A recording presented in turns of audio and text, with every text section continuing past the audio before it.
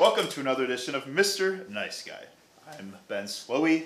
Today with me I have, in addition to all these wonderful liquors and shots and assortments here, I have two of my good friends that are they are passionate, strong women that actually started their own campus organization on UWM's campus, PASA, aka Panthers Against Sexual Assault. They're both women's and gender studies majors, and we're going to talk a little bit about the implementation of feminism in our society today, and just why all the work that they do matters. Thank you, ladies, for being on the show today. Thanks so much, Ben. Of course. How are we? Before we dive into, before we jump straight into the juice here, how was your day today?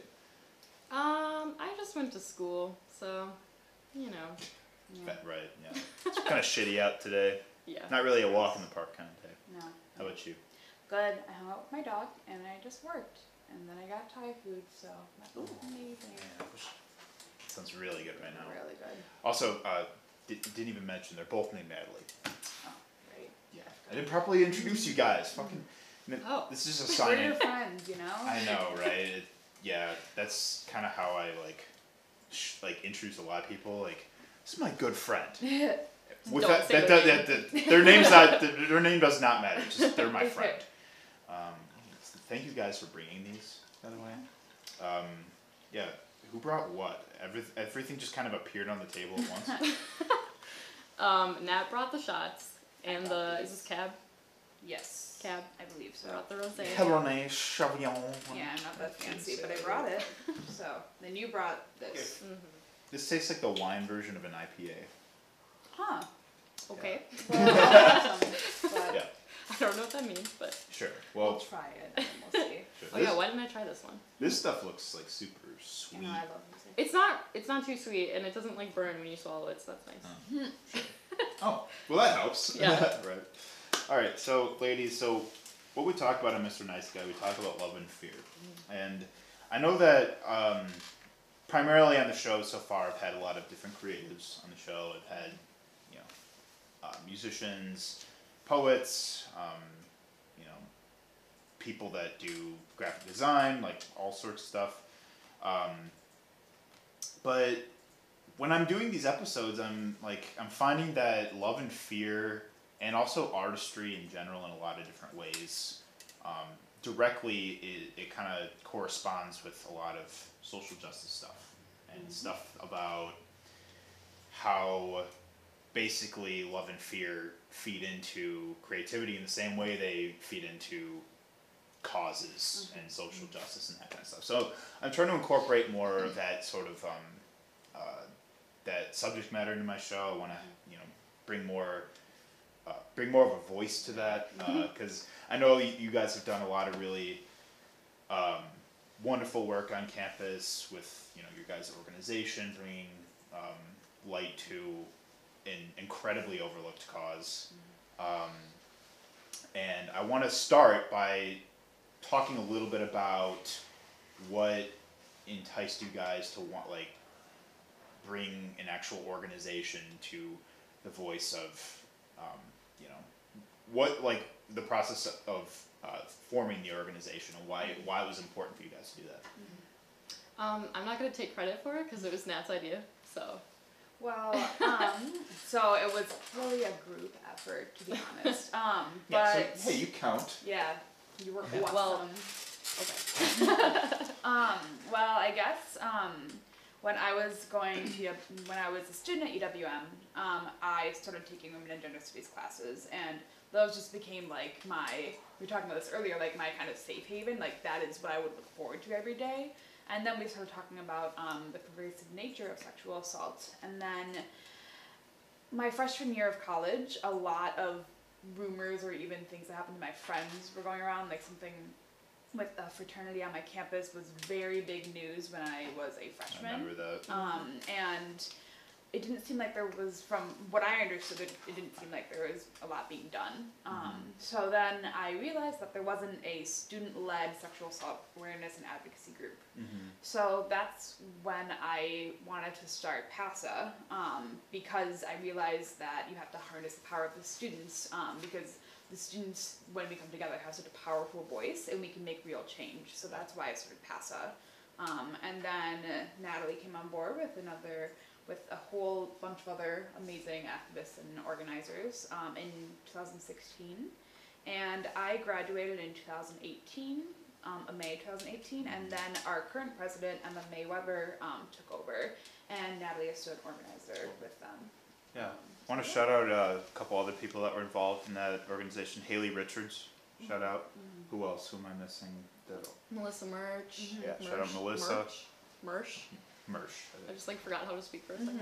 Tanner Musgrove. Yep. Shout out Sprite Canton. Yep. Sprite Canton. I always say it wrong. I know. Shelby Sanderson. Yep. Uh, Madison Crouch. Yeah. Ellie Larkey. Yep. She was our creative director for a while. Emily Rackovan was our interim our interim officer for a few things. What else? I don't know. That was the OG group. So, are there any men that became involved in the organization? I believe there were members that were men, but people that identified as men were not in positions of authority. Yeah, they Sure. weren't officers. Yeah. I see, sure. Because that's something that I think men need to actively be more involved in, Yeah. is that sort of awareness to, because it's also it has a lot of weight when an issue that is not it's sexual assault survivors are predominantly women. It's obviously, it happens to non-binary people, it happens to men, but we don't talk about it as much when it does happen to men. And I think that given that especially with the way that issues like toxic masculinity feed into sexual assault, it feeds into issues like misogyny. I think that it's really important for men to be actively involved in raising awareness about sexual misconduct and safety, and also identifying the red flags. And it's something that as a man, I didn't really, if you would have asked me maybe when I was a freshman or a sophomore in college, I wouldn't have known how to identify when a situation was really if a situation was getting unsafe. It's what am I supposed to do about it? How am I supposed to intervene? What can I do? And we get stuck in that mentality where it's oh, well, this isn't really, I'm only a bystander. What am I supposed to do about it? How can, or when someone is telling me that this happens to them, how do I respond? How do I react? And it's kind of crazy that we weren't really educated on that kind of on that sort of curriculum of what it takes to be present for a situation that is potentially unsafe, or also being an ally / listener to somebody who has been a victim of it. So I definitely hope to see that there's more men that step up and actually take an active step in promoting what you guys do, because we need that. Absolutely. I think it's just really hard to be a bystander, because you think oh, somebody else will step in, or if you're in a group of people, oh, somebody else will do the right thing, and you get so caught up in that that no one ever steps up. So I guess if you're looking for advice or anything, I don't know if you're looking for advice or if you want a response, but I guess I would say whenever things like that happen, just listen to your gut, because it's just your intuition telling you this isn't right, and this isn't, you should step in if you're able, if you feel safe enough. And I think sometimes it can be as easy as if you're at a bar or something, just being going up to someone and saying is this person bothering you? It can be as easy as that to intervene. Which is something started trying to do that specifically. Yeah. Like, Which I mean, checking like, in. I guess I shouldn't say it's easy because it is hard to put yourself out there like that, and you're also risking your own safety in that situation. So, but yeah. Yeah, totally. Yeah, because it's like like you said, like your inhibitions kind of get in the way, where it's like, is someone else gonna? Does someone else have this under control, or like, how do I like? You also can't always like listen to like what somebody is. You can't listen to a conversation, when there's a lot going on around you, and it's like you don't know whether it is or isn't. But I think that's also important. Why like checking in with your friend or someone else, just making sure that like they're, because nonverbals are really important in that. In that. Yeah, I think it's a really cool thing in like drunk girl culture that like we check on each other, but I feel like like to get men in on that would be pretty cool, It would be dope. It would be dope.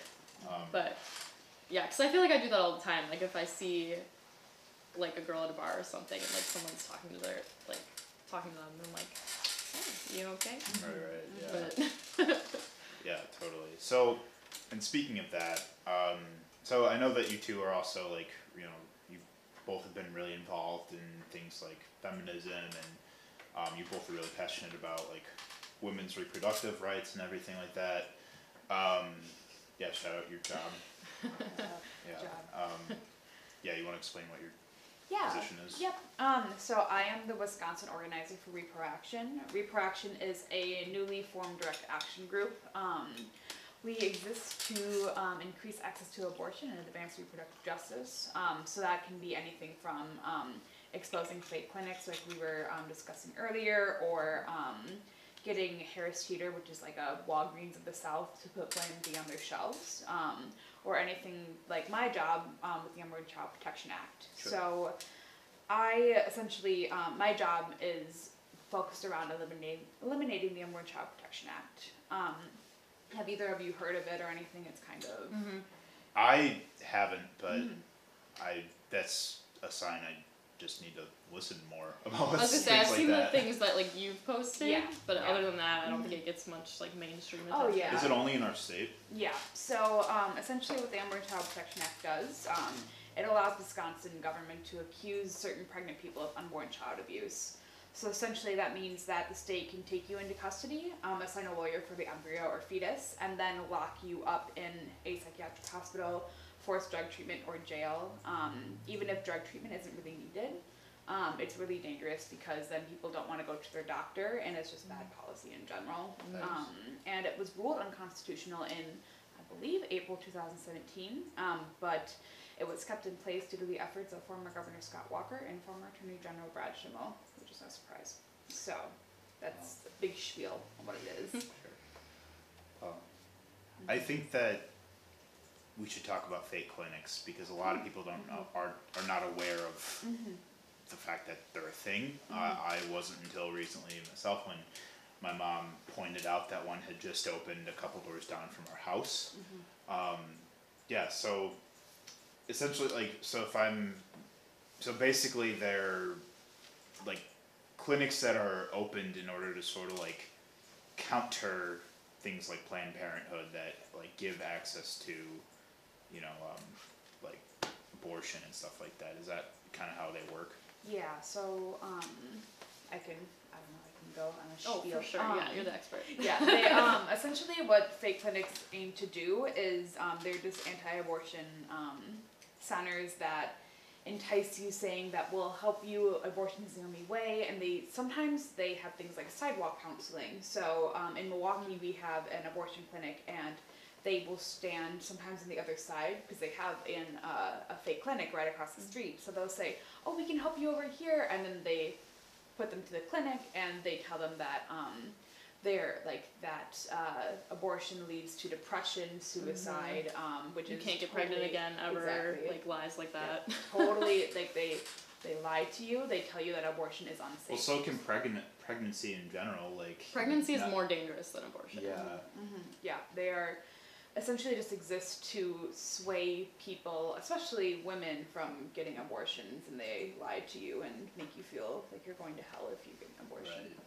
So, Yeah. fun stuff. The thing that always baffled me is that no one wants to have an abortion. Like, people, they act like people love abortion. It's like, it's not a pleasant experience one way or the other. Like, it's, like, it's not like people are like, oh, like, I'm pregnant, I'm gonna go get an abortion. Right, it's not like you're, like, skipping into Planned Parenthood. Like, no one wants to make that decision. decision. Right. It's a really difficult and challenging decision to make, and a lot of people just don't go through with it because of that sort of, like, you know, they get caught in, like, the moral question, they get caught in, like, a crisis of, like, you know, is this what I want or is it not what I want?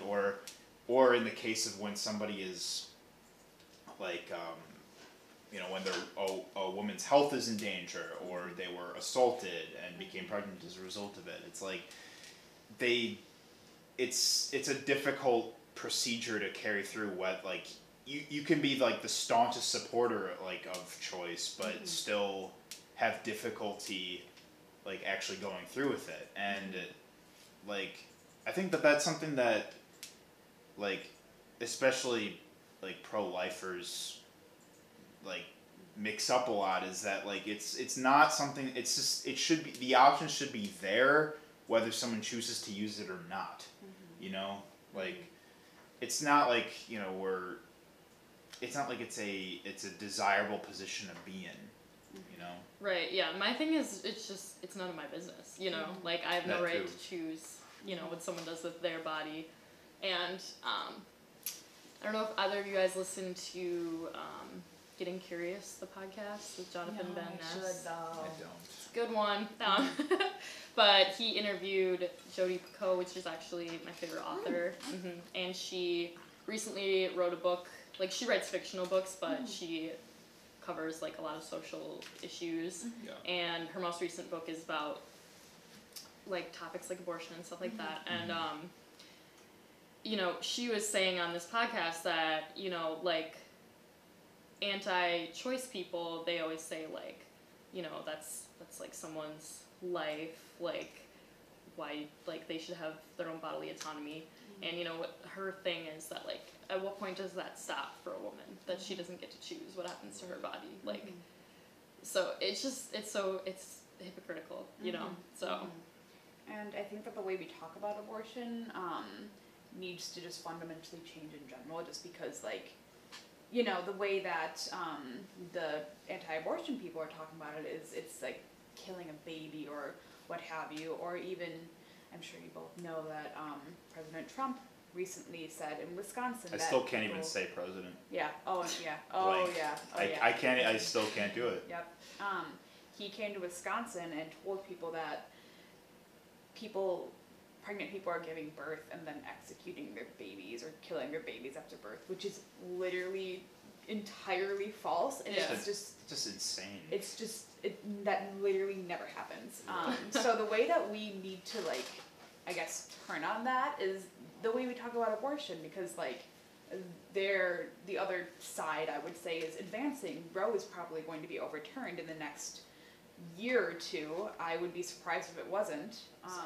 I just think that, I mean, some people, like you said, it's not a desirable position to be in because of, like, the way that abortion is stigmatized. Like, if it wasn't so stigmatized, people would be okay with, or would be open about having an abortion, but, you know, or would be like, oh yeah, like, I've had an abortion, or like, oh yeah, my friend has had an abortion, and, like, she was happy with her choice, or whatever. Like, the way that we can't even talk about, like, being happy with our choices because people will say you're killing your baby. Or I saw a tweet recently that was like, well, if you're pro-life, that also must mean that you're pro, you know, the life of minorities, pro-life of immigrants, pro-life of literally people worldwide that are persecuted or oppressed based on what they believe, who they are, what they look like. But you don't see them, the vast majority, I'm sure, people that are, like, so passionate about being pro-life probably aren't going to give a voice to the issues of, you know, those marginalized groups. Can we talk about the broken foster care system? Can we talk about how Oh, LGBTQ absolutely. people can't adopt? Like, once Trans we people being banned from the military. right, once we get past that, like, then talk to me about being pro-life. But like, if you're not looking after these kids who are being raised in poverty or being raised by parents who don't want them, like, let's not have the pro-life conversation. You know what I mean? No, Like, absolutely. Or even like the death penalty. People are like, oh right, pro like life, how, but yeah, like pro death penalty. I'm like, but where? Well, Yeah. How does that happen? it So- just Yeah, it's So something I want to talk about is so like you guys are.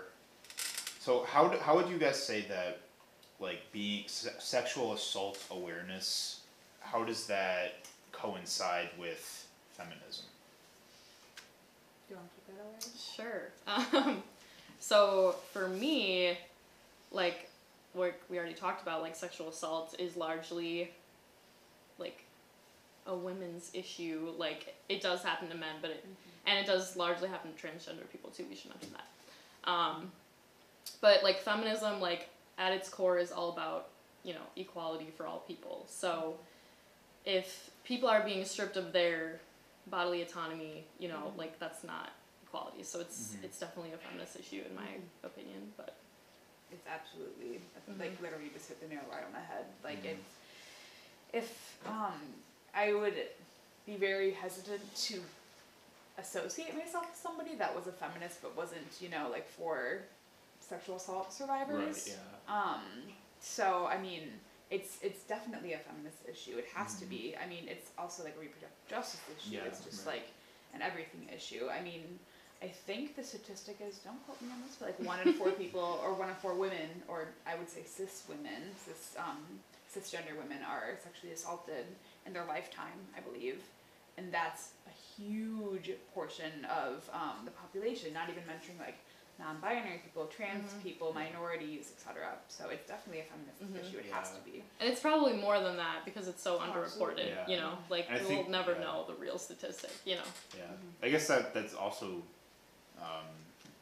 that makes feminism a very umbrella term because of all these like sort of issues within that, you know, feminism also sort of like, you know, speaks to, which is a lot of that like there's a lot of like sort of like underlying issues that affect, you know, the that affect the same issues that feminism kind of aims to address. Like something that a lot of people struggle. So like specifically like after the Me Too movement, like, you know, came to fruition in October of 2017, like you have a lot of people that that like, you know, came out and spoke about their experience, and it brought light to just how prevalent it is like in, you know, like just everywhere around us. I can't even begin to like count like how many women I know, like friends of mine that have gone through that experience, and like I can't like, I mean, it's terrifying to me. It really upsets me. It disheartens me because it also like, as a guy, it's like from that perspective, it's like, wow, I wonder like, you know, it's like this happens so prevalently around me. Like, what can I do?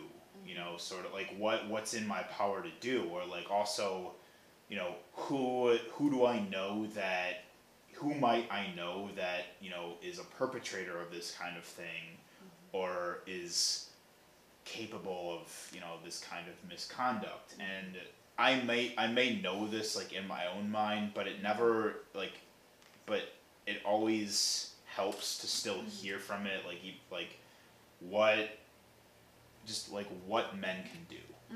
I want to hear from you guys, like personally, how men can be, what can men do better? How can men help address this issue? And the answers might seem obvious to people that might be listening. It might seem obvious to us, but it still never hurts to keep like discussing it. So I would say first and foremost, try to dismantle rape culture in your small circles, because I don't want to. I mean, people make like sexual assault and rape jokes, like they still do, which I mean, I wouldn't consider myself somebody that associates myself with people that do, but like these people that, you know, say things and use rape as a punchline, like those are ways that we normalize rape, and those are ways that it becomes like it becomes like a ordinary topic, and it shouldn't be. So I would first call out your friends or even call out your family members and say that's not cool, that's really dangerous and very scary, and that hurts me and you need to stop. Yeah. Even if you're not somebody that has been sexually assaulted, or even if you don't know someone who's been sexually assaulted. But I mean, I'm sure even if you don't know if someone's been sexually assaulted, I'm sure that you know somebody that has. They may just not have told you. But anyways, I mean, I would definitely start with dismantling rape culture in our circles, because that's how we can create the ripple effect. And you can take it away. Okay. Yeah, I would also say just look inwardly, like at yourself. I think we perpetuate things, a lot of times we don't even realize it. I think a lot of things we're taught growing up is that, you know, if, you know, a girl isn't into you, she's just playing hard to get and stuff like that. So I would say, I don't know, just like if someone isn't into you, just drop it. We see that in movies a lot. Oh yeah, for sure. Absolutely. Like that's something I like more and more like notice as you kind of think, like, for example, like, and like granted, like this movie is really funny and it doesn't directly like, you know, promote that kind of stuff, but let's take the movie Superbad for example. Like Superbad, like, I mean, a lot of people love that movie, but the movie is literally about two guys that are trying to lose their virginity, like, before, like, high school is over, and, like, they're, just the way they conduct themselves and talk about it, like, it's meant for comedic effect. I feel like the movie basically satirizes, like, how much of, like, the conquest of losing your virginity before high school, like, that's what the movie makes fun of. But, you know, somebody can look at that and be like, damn, like, you know, I remember how much I, like, thought it was important, like, valued how much, like, I wanted to lose my virginity before high school, how much value I placed on that, and, like,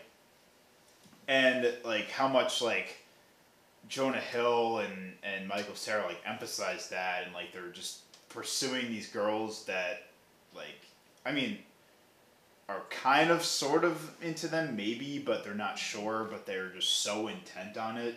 It's like, that kind of stuff can, like, be perpetuated to lead to, you know, disastrous consequences in real life. And it's not saying that, like, it's like a bad movie. Like, I'm not saying that at all. As a matter of fact, I think it's great that that movie satirizes that. But that being said, I think it's still important to acknowledge, to point out that, like, you know, that is actually how people operate. And that is actually how, like, a lot of young men, especially men that are insecure about themselves, like, place value within themselves, and they also see it as, like, a status symbol. I mean, yeah, I think we are so unfair to our boys that we raise. We teach them that, you know, they have to be aggressive, they have to be, like you said, on this, like, sexual conquest, that they, you know, if they're a virgin, that's, like, embarrassing and, like, stuff like that, and it's just ridiculous. Like, I don't know, but...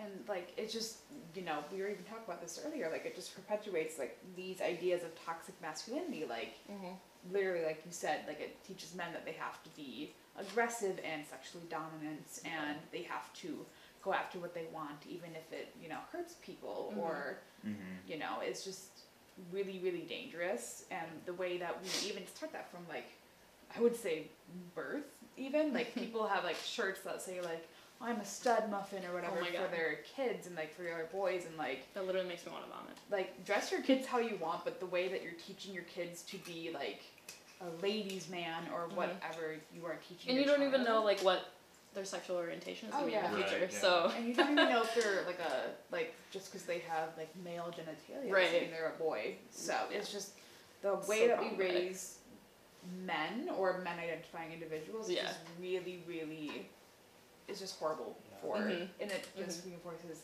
the patriarchy and toxic masculinity, and then the list goes on, and we talk about this all day. Yeah. Yeah, we could. No, and like, and on behalf of like, as a man who was raised in that culture, I was literally bullied in middle school because I was like the only one out of my friends that had never had a girlfriend before.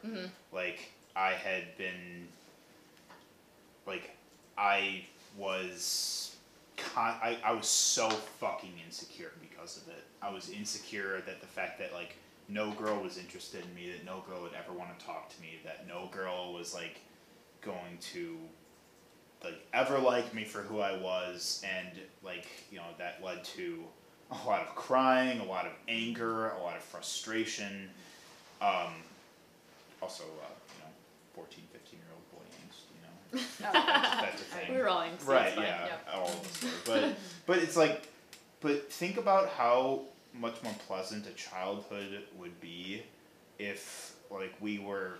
If you could just be a child. Well, yeah, like if you were raised emphasizing childlike wonder and self-expression, as opposed to these are the norms you need to that you need to abide by in order to be accepted, and like, and not even just me, like, you know, men, like so many fucking dudes I know like went through the same exact thing, and like I know that like people that might watch this are gonna be like, oh yeah, shit, like I remember like how much people made fun of me because like, oh, like I had never had sex before, Right. or like I had never kissed a girl, and like for what, you know? Because also, and I know this because like I've been through it, like it's like even when you like accomplish like, oh yeah, like I, you know, like this person I thought was attractive, like I like, you know, I like talked to them, and like, you know, we started talking, we hit it off, we hooked up. It's like, yeah, that's great, but only temporarily. After that is you're gonna want more, and you're gonna want more, and you're gonna want to keep like chasing after that. Like it never gets satisfied. Like it's like you still want it like nothing, even if you like quote unquote like achieve that conquest of like, oh, like yeah, I succeeded in like, you know, getting with this person. It's like, you know, after like a day or two, like you're gonna be like, well, now that wasn't enough. Like I still need to prove myself, and like, you know, that's I feel like that's another aspect of it where it's almost like you have to, it's like even if like you like, you know, are, even if you have, you know, this like satisfy these like self-imposed goals on yours, like when you're raised in that culture and you think of it like, oh well, I need to lose my virginity, or like I need to like accomplish this in order for myself to feel good about myself, then that's not going to be enough. You're going to want more and more. And a lot of that comes from sexual energy. It comes from, you know, it also comes from insecurity and a need to exert like a dominance or a sense of control over another person, and that is what leads to things like sexual assault. And it's always like you're not manly enough, even if you know, have like even if you do have sex, or if you have a girlfriend, or if you know, like do guy things, whatever that means. But like you're never gonna be like manly enough. Yeah. And then that just leads into like the way that we look at men, and the way that we think men should be, like in our society, like men should be the breadwinner, men should be aggressive, and then that leads to sexual assault, and that leads to rape, and that leads to men outperforming women in jobs, and you know, and even jobs like the presidency, for example, or like literally anything. Yeah. It feeds into like a society in which nothing's ever good enough, and it just leaks into our society, like that we think men are better than women, or what have you, or cis men are better than cis women, and then just creates inequities, and it's just Right. horrible, and we need to work very hard to dismantle that. Yeah, and that also ties into like the classism of gender, where it's like, oh, you know, this is how men should be, this is how women should be. You know, men are supposed to do this, women are supposed to do that.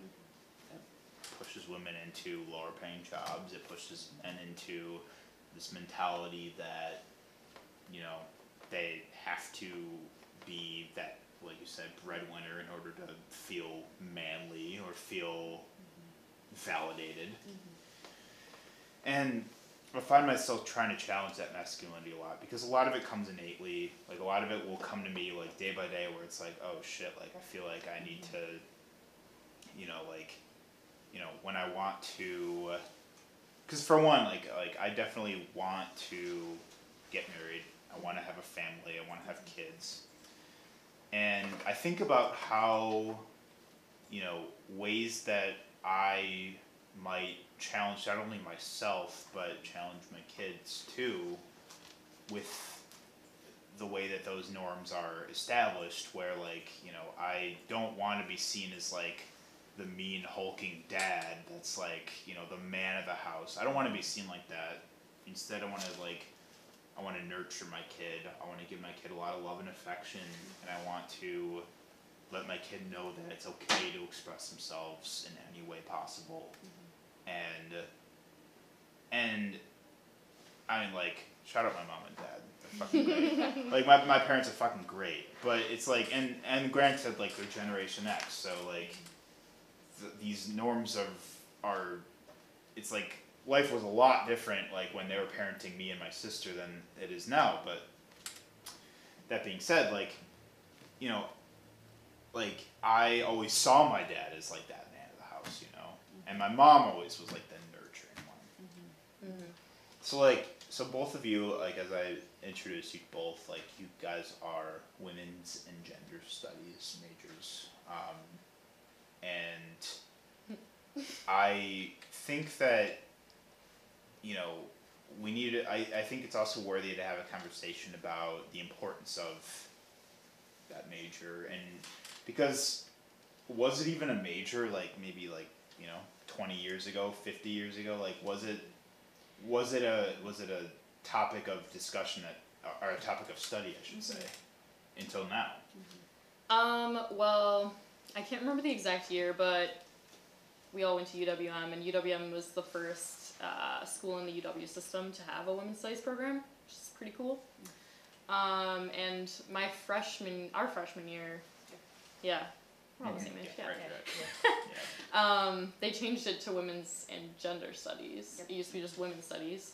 So, yeah, that's cool to make it more like inclusive and stuff, and more like accurately reflecting, you know, what all you're studying. But I even remember I met with the chair of our department, and I believe she said that, like, when she was going to school, there wasn't a women and gender studies major. I think she was like a sociology major or something along those lines. But then she went to grad school for women and gender studies because then it was offered.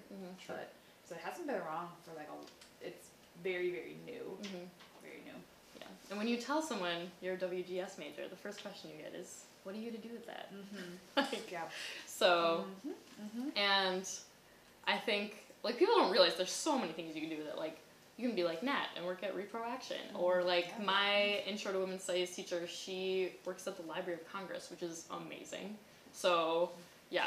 I don't know, I'm there's sure, lots of- like, and I imagine, like, that major, like, not only educates you about such issues within that field, but also kind of, like, tailors you with communication skills and skills about, like, community engagement and that kind of stuff. for sure. It allows you to, like, look at the world through a totally different, like, way. Like, when I came to UWM, I didn't even really know what feminism was, which is, like, very telling, because I came from I came from a very small town near Madison. But then when I came to UWM, I was like, oh, this is what feminism is. And then I slowly got a women and gender studies major, and that's how I see the world. Like, I wake up and I put my, like, feminism glasses on, and then that's how I go through my day. Yeah. Sure. Yeah, it's Yeah. definitely a process of, like, unlearning everything you grew up with, for Yeah. sure. Oh, yeah. What are some examples of things that you both, like, I want to hear from both of you, like, you guys as women, like, what are some things that you had to unlearn, like in terms of like, you know. Right. Well, for me, I went to like a Christian school until 8th grade. So, and I remember going into high school and like meeting a gay person for the first time and being like, oh, like there's the person. Like they shouldn't like go to hell just for like existing. You know what I mean? So like high school was the first like wake up call for me, like learning stuff like that. But I think coming to college, just like, I don't know, just like not being around all white people all the time. Yep. Like coming from a small town and like having people in my class who are trans and they're talking about the issues that they face as a trans person. Like I will never forget someone in my class, like we weren't having like a class discussion, like class had ended, but they were talking to their friend and they said like, yeah, like I gotta get to class, but like I really have to pee and like I don't have time to find an inclusive bathroom. And like that's heavy, like that shit's fucked up, like so just like little things like that like totally open your eyes to like I have so much privilege as like a white cisgender like middle class ish person, you know, so like just having discussions like that in class like every day was like really like mind opening for me. Yeah, I don't know if you I was about to say the same thing, like as a white cis woman, I never had to like think about my privilege when I was growing up, so like I didn't have to think about the implications of like what I did or whatever because I grew up around white people and because I didn't think it affected me. But now that I went to school, I was like, everything that I do as a white cis person, because I have so much privilege, like I need to find ways to make my privilege work for other people, if that makes sense. So I need to find a way to pass the mic, which is something that I struggled with, and I still struggle with because I grew up with the norm that my white cis voice was the most important, which is obviously not true at all. So finding ways to be more inclusive and unlearning like things that I've been taught, even just about like vocabulary that I used, that now I know is not the right way to approach things, or you know, just everything. I'm unlearning things every single day. So like I go through things and I think something that, you know, isn't very inclusive or is very like binary, and then I'm like, okay, I gotta step back, think about why I'm doing this, and then move forward in a different way. Yeah. I experienced that within this very show, like as a man, it's like I'm a dude and I'm talking to women about women's issues with two women that study women's studies. Like, who am I kidding? Like, but I mean, like, and you know, like you, and it's like you both know, like inside and out, like everything that we've talked about on the show today, and like, but I think I do definitely believe in like personal anecdotes because that helps. It helps like your own application of like that personal experience with something.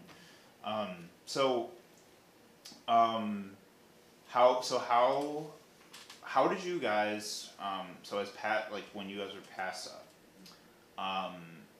like what kind of like events did you guys hold, and like what would you say like you guys accomplished as not only an organization but as a cause, and like how would you say like you feel like you've changed like the landscape of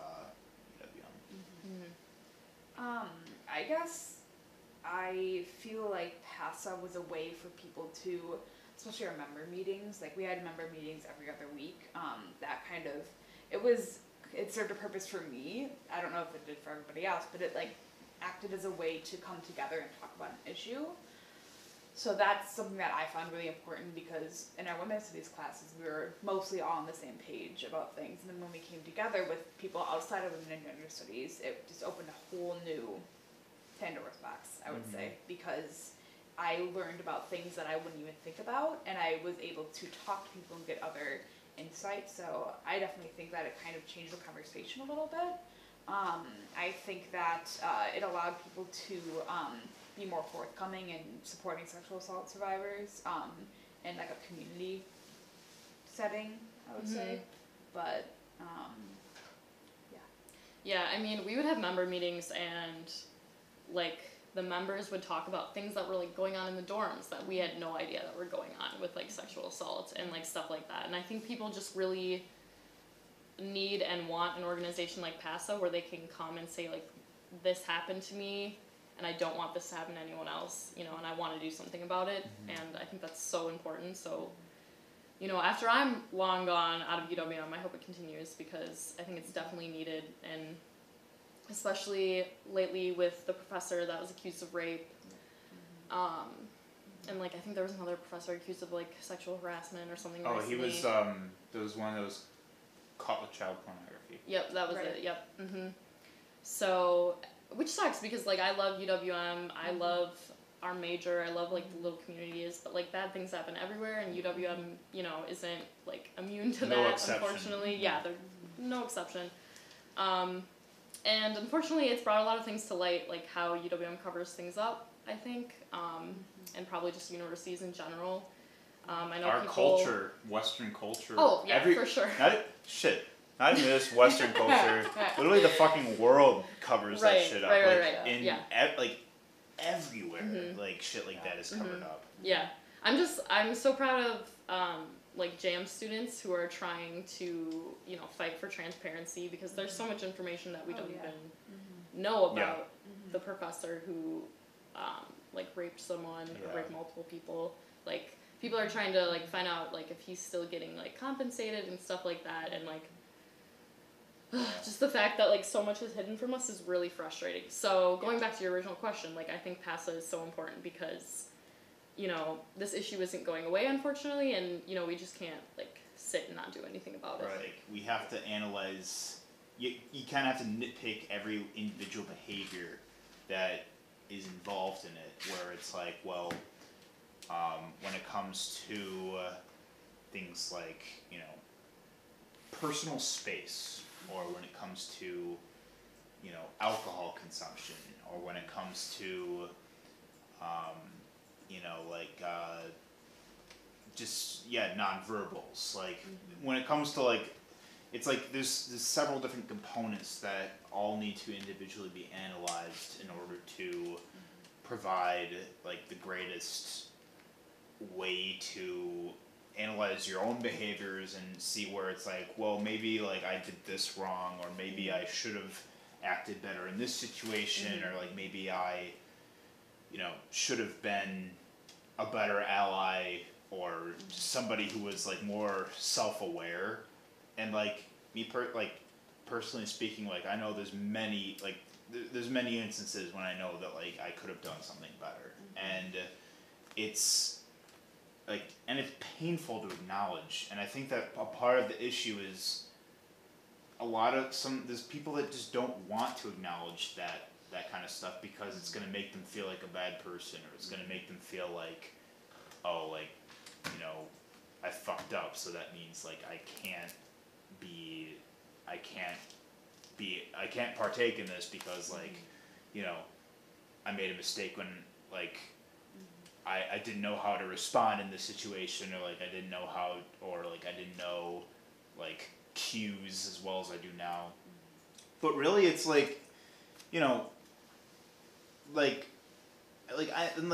like, you know, I'm a dude that grew up and was raised with those kinds of, like, mentalities, and it's like, I know that, like, you know, I've made mistakes, like, when it comes to, you know, how, like, I've approached women, like, when I was younger, or, like, when it came to how, you know, I assessed the situation. But it's like, that's the thing, it's like, I know that, like, I can do better, and I want to be, and I want my friends to be, and I know, you know, all my friends are not perfect in that regard either.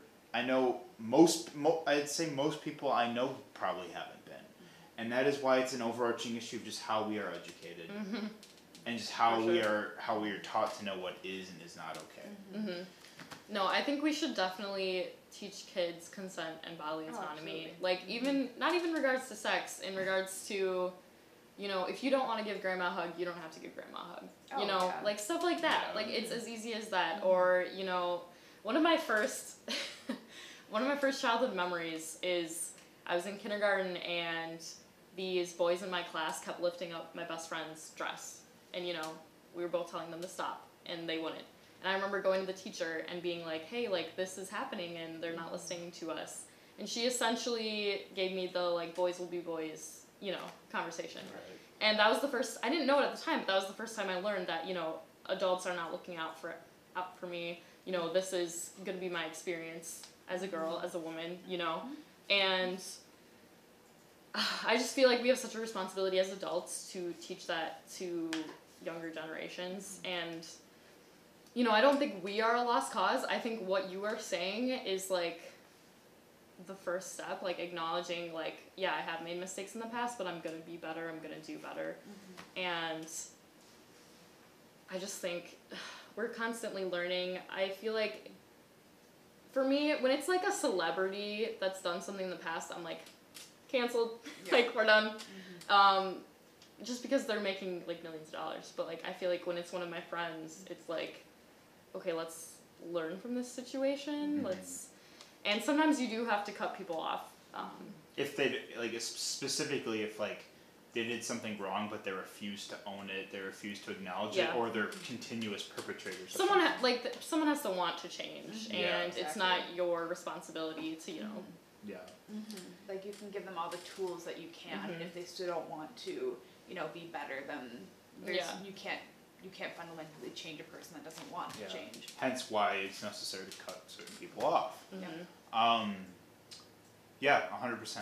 So when we were like, so my friends and I, when we were in like 8th grade, like, we thought it was funny to like go up, like, the girls in our grade that we all thought were like cute or whatever, we would like run up, like, and go up and like slap their butts, you know, and it's like, why did we think that was funny or cool? It's like, we thought it was funny, and that was like our way of flirting. And looking back, it's like you wouldn't see like an adult do that and not be reprimanded or held accountable for something like that, because that's just not okay to do. It's like, yeah, we thought that was like funny, but it's like, fuck, like, you hear, like, and especially with how much more open of a conversation it's been, like, you see people, I see a lot of women I know that post, like, publicly, like, on Facebook about times they've been, like, groped, or times they've been, you know, approached or catcalled, or just approached on the street and, like, you know, like, even fucking followed or some shit like that. Like, it's like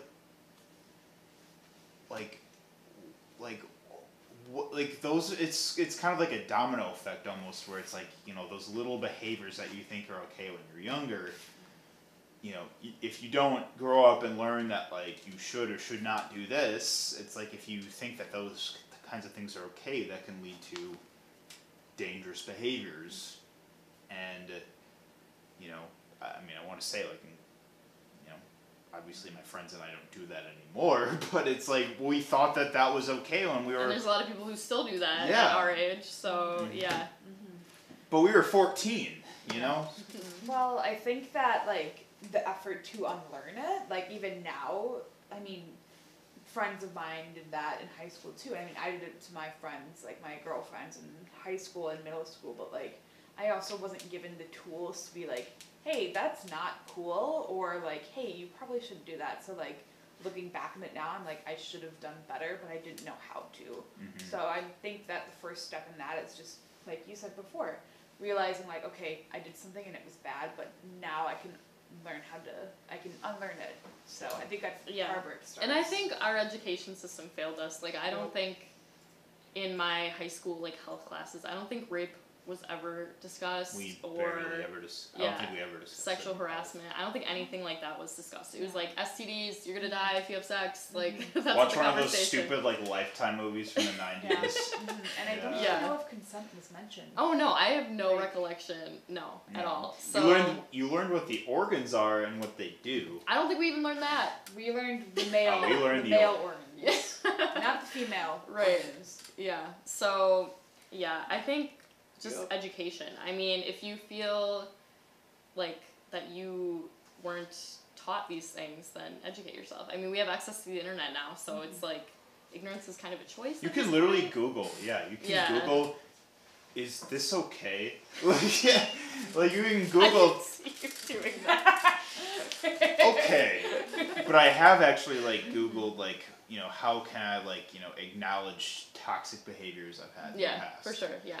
And it's like I have to get over that sort of existential fear where it's like, what if someone like hacks me or sees my search history and sees me like trying to learn about how I can like be a better person. Yeah. But I have to fucking swallow that up. Everyone Oh, does yeah. it.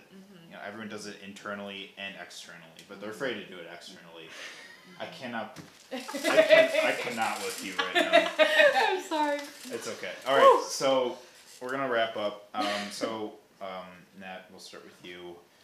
What keeps you up at night? Oh God. Well, so many things, but I'll first start with abortion access and Roe v. Wade because Roe it will be overturned in the next few years, which is really scary. People that we were talking about, like fake clinics, like people that actually think that abortion is murdering babies, which so is not. So yeah, just impending doom always keeps me up at night. Same.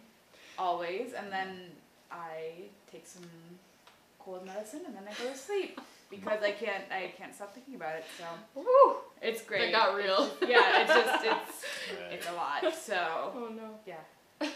What keeps you up at night? Probably every stupid thing I've said or done in my life. Ooh, Even if yeah. it was like 10 years ago. Yeah. Like, Mhm. like, why did I do Yep. that? Oh yeah. I'm like, I was so stupid. Like, Yeah. why did I do that? And then Yeah. I think that's totally innate to be Yeah. like, wow, if I knew what I know now. Right. Yeah. Yeah. What puts you to sleep? Well, you kind of said it. Cold medicine. yeah, like what is it? ZzzQuil or NyQuil or whatever it's called. That stuff makes me want to vom. I Vom? I'm sorry. Well, I just like I can't if do I like liquid cold medicine. yeah, well, I can't. I mean, I'm a bad sleeper in general. But what puts me to sleep? Figuratively. Figuratively, yeah. My puppy lays right on top of me when I sleep, so that puts me to sleep because she's perfect and she doesn't know that things are going to shit. Which is very Love dogs. Yep. And waking up the next morning and doing my job is what I love. Good. So then I get excited to wake up.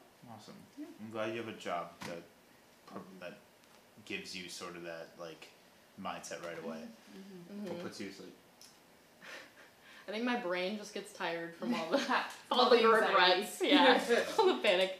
No, a lot of times I'm like really excited to drink coffee in the morning. So like Dude, if I me too. Me yeah. too. I like literally wake up and that's like the first thing I'm excited Yes. for, to turn my coffee pot on, Mhm. Yep. start. So I'm like if I go to sleep, Yeah. then the morning will come faster and then I can drink coffee. Yeah, I Yep. get so excited for coffee. Yeah. Yeah. All right. Well, thank you for watching, Mr. Nice Guy. Hold your friends accountable.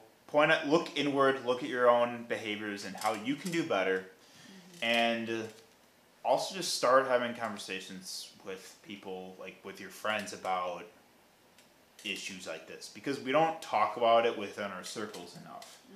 And I think that the more normalized it is to talk about what is and isn't okay in how you approach your crush, or how you in general just talk about some people that you're interested in, like the more normalized it is, the more you can be self-aware. And believe survivors. And yes, and believe Yep. survivors. Validate them. Fucking validate. Like, their emotions are valid. Validate them. Alright. Thanks for watching. We'll see you next time.